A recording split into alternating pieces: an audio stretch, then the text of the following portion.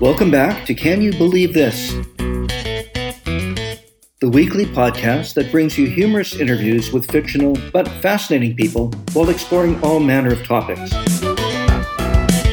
Sit back and enjoy. And as always, please leave your feedback along with any great ideas of your own on my Facebook page at facebook.ca/podcast1955. You can also send me your emails at comments@canyoubelievethis.ca.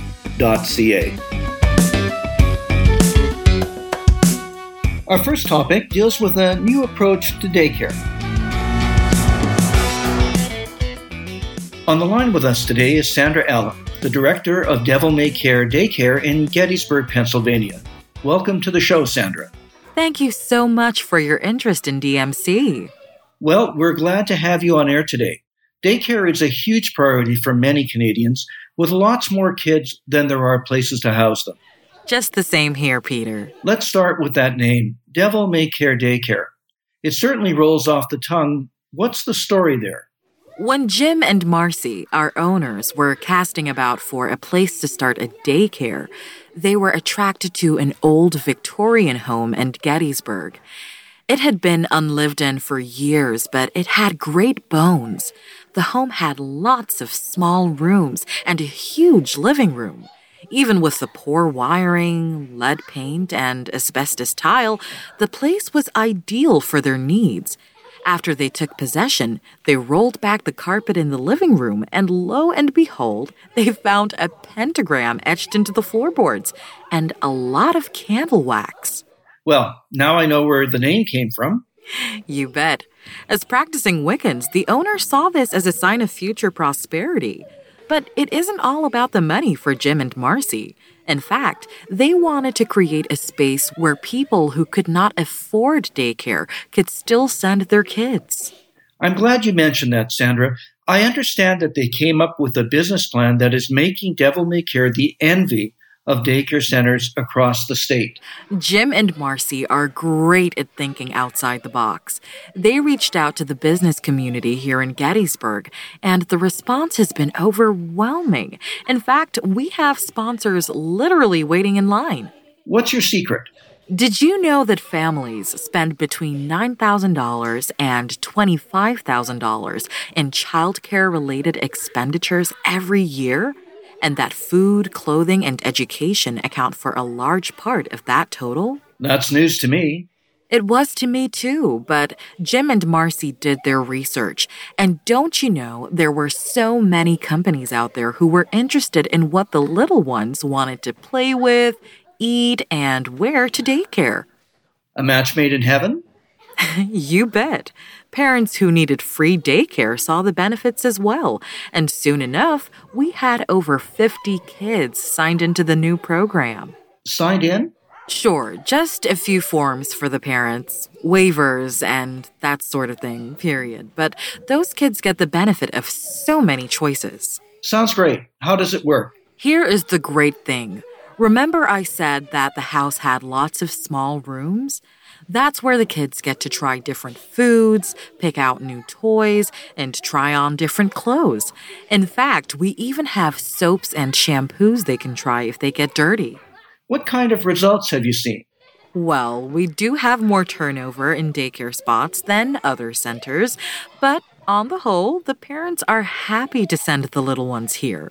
Most are thankful for the free lunch program. So what's in store for Devil May Care? This has been such a great success story that Jim and Marcy are looking at franchising. Of course, there are some legalities involved, but I've been told that most states would have no objection. Canada is looking pretty good as well. You never know when a Devil May Care daycare will open near you. It's been great chatting, and best of luck.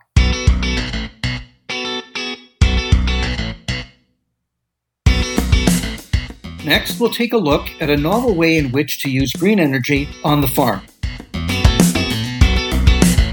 As our listeners know, our show shines a spotlight on some of the most interesting and innovative products available. I would say that the Prairie Sail is one of the most interesting.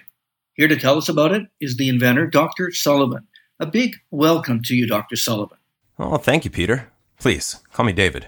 May I say that it is my great pleasure to be on this esteemed show. The pleasure is all ours, David. The name Prairie Sales brings to mind a number of images, most of which have nothing to do with the prairies. Where did the name come from? My team was looking for an efficient alternative to gasoline and diesel fuel and how that might impact farmers. A number of ideas were bandied around, including the use of jet fuel, old-fashioned furnaces mounted to farm equipment, and even giant wheels powered by hundreds of gophers. Those pesky but useful animals live by their thousands on the prairies. What did you settle upon? The jet fuel idea ran into some difficulties. Many of our test farmers were injured in those trials. Furnaces proved too heavy, and the average farmer couldn't carry enough oil on board to make this a practical solution. And gophers were easy to catch, but they proved to be a lazy animal. It took several thousand to drive the large wheels needed to power our equipment. If gophers didn't work, where did you turn to next? Quite by accident. I was watching TV on a Sunday morning. Great story about the Spanish Armada that sailed from Lisbon in 1588. The fleet was majestic, and all the galleons had one thing in common. They were powered by huge sails. I had my answer. Wind power. Well, of course, everyone knows about wind farms and the use of windmills to generate electricity. That's right, Peter. But the use of sails on farm equipment has never been considered. We set to work designing the type and size of sails required to move those heavy vehicles. The average combine weighs 45,000 pounds. Take the engine and it weighs far less. Turns out that a single sail just 20 stories high will do the trick. Smaller sails will power tractors and even pickups. We outfitted an entire farm, and the results could not have been more promising. That's exciting. A green solution to farming. Are there any drawbacks? They're minor, really. A good stiff wind helps, and of course farmers have to be trained on this new platform. Customers use our simulators to get their certification. We have all sorts of scenarios, including no wind and too much wind. In our efforts to bring down the weight of these machines, we've taken out a few parts, including the braking system, and of course, there's no emergency cutoff switch. So this isn't for everyone. Oh, I wouldn't say that, but sometimes the learning curve is just too steep. But if the farmer wants the equipment, who are we to say no? And after all that, what a sight it is to see giant sails gliding across the prairies. At the end of every harvest, we organize a regatta. Hundreds of combines, tractors, and trucks, their sails arcing across the windswept sky in silent homage to this most elegant and green solution to farming life. David, the thought of seeing that marvel brings a tear to my eyes. Thank you for doing this today. May the wind always be at your back, Peter. This concludes today's show. If you liked it, tell everyone you know. Come back next week for some more great interviews.